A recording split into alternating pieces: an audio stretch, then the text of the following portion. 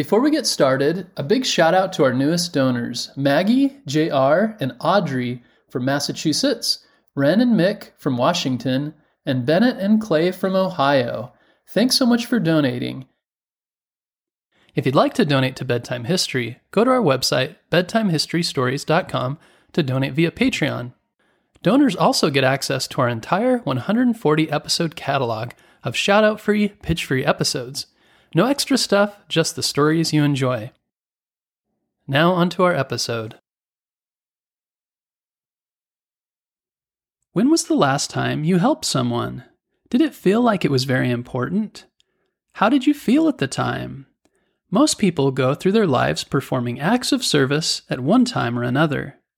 Clara Barton was a special person who devoted her entire life to helping others and tried to be of service in whatever she did. In her family and her work, even on the battlefield of the American Civil War. Clarissa Barton was born Christmas Day in 1821.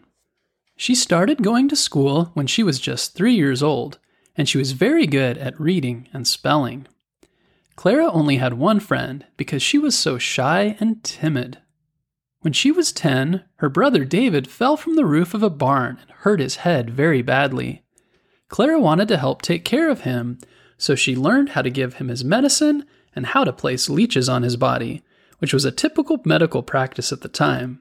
Even after the doctors gave up on treating her brother, Clara continued to help care for him, and he eventually got better.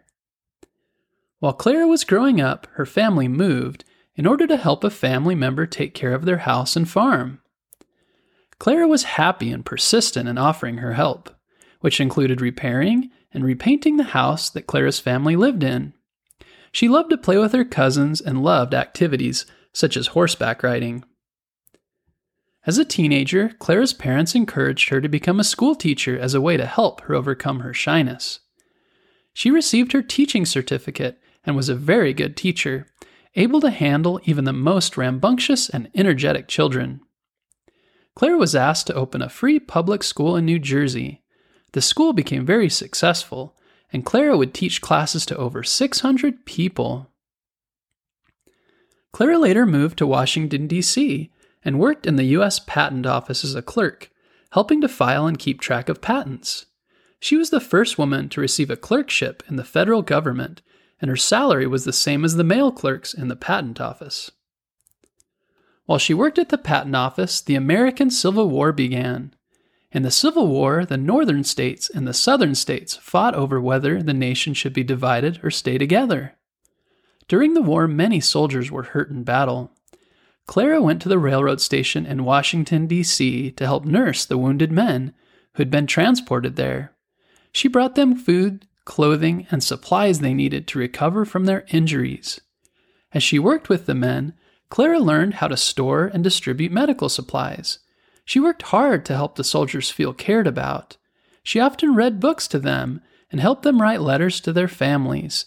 She talked to them to help keep them in good spirits.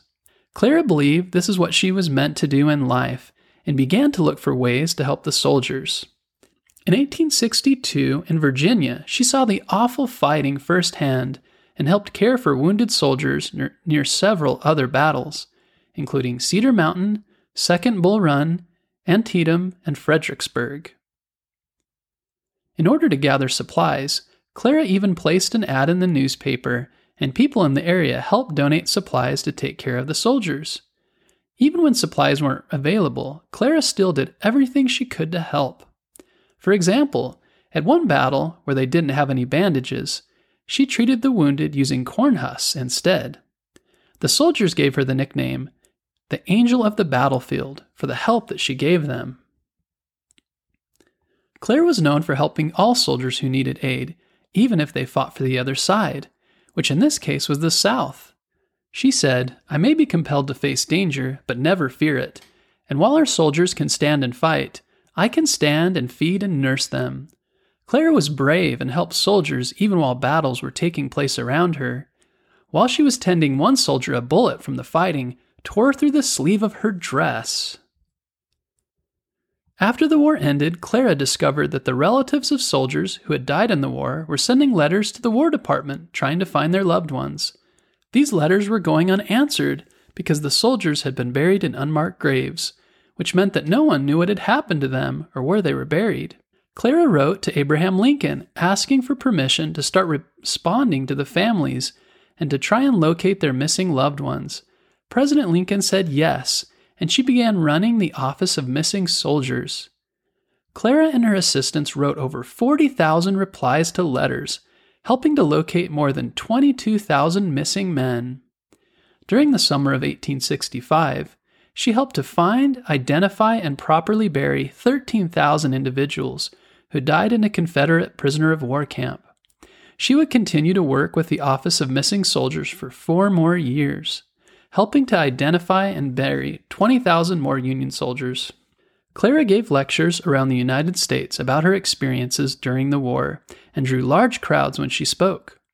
After her speaking tour, a doctor suggested that she travel to rest and remove herself from the physically and mentally demanding work she had done.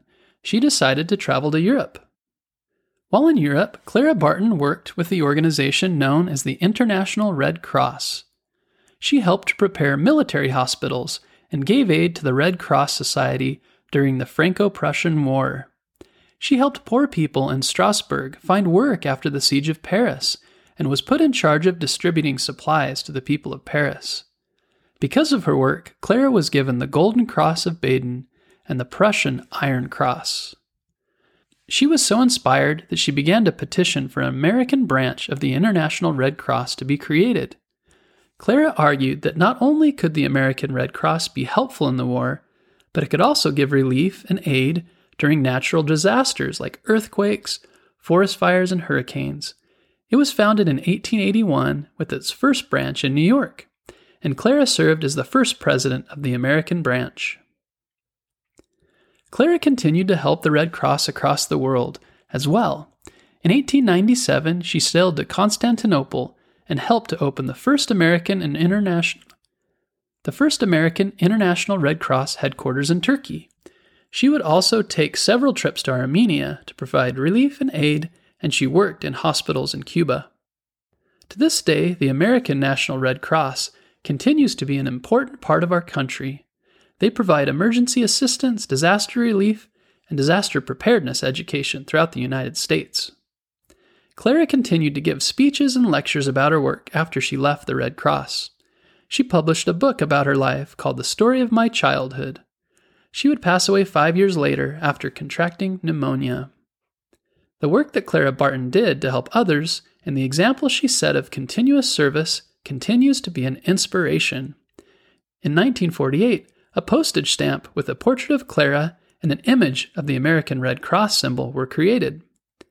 Clara Barton was inducted into the National Women's Hall of Fame in 1973. The next time you see someone who needs help, remember Clara Barton and her example of service.